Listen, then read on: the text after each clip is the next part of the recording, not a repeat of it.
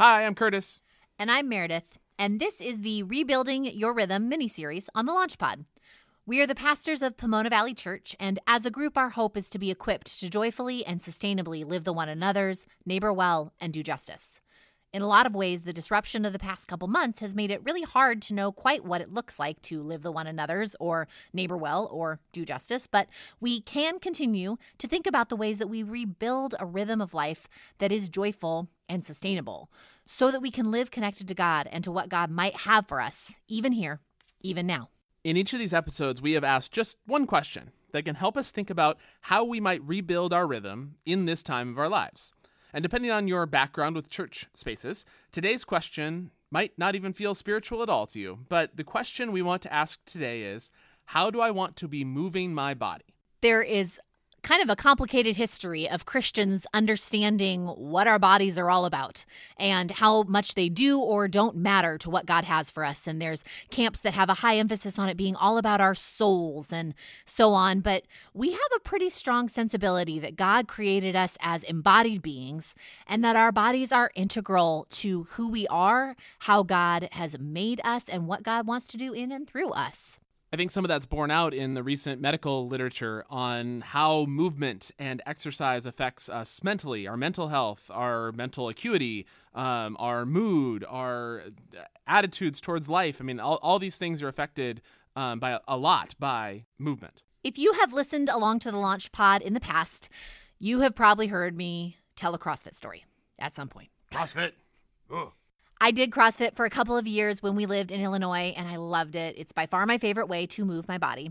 I did have to quit as we moved back to California. We joined a different gym, in part because it included a lot of free childcare. Now, obviously, that gym is closed. As is the childcare. But one thing I also quit while we lived in Chicago was running. I used to run a lot. I did half marathons, but I didn't run for any of our time in Chicago because running in the cold is stupid. And I didn't miss it, to be honest. But what I have found in this disrupted time is that I really enjoy and benefit from running again.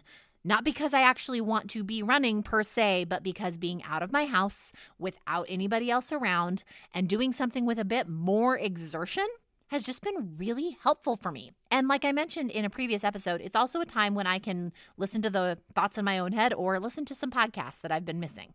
I once pretended that I enjoyed running. It was mostly because I'd met this girl who liked to run. I don't do that anymore. He lied to me. I much prefer walks, actually, hiking, that sort of thing. And that's something that I've been trying to do as much as possible. So as we think about the question, how do you want to move your body? Here are some follow-up questions that maybe you could think about to help you answer it. Do you want, in this time, to be doing something higher intensity than you normally used to do, or much lower intensity? Do you want to do movement that feels creative, like dance or bar? Do you want to do movement that feels more independent, like going for a walk or a hike all by yourself with no instructor and a computer bossing you around? Do you want to try something new, or return to an old favorite? Would it be helpful to you to have some sort of fitness goal? Or would it be really helpful to you to let this be a time when you have no health or fitness goals whatsoever? You're just moving because it's good for you and makes you feel good. Do you want to use your movement time to have quiet, to listen to something you enjoy, to be out with somebody, to be by yourself, to just let your jumbled thoughts bounce around in your own head?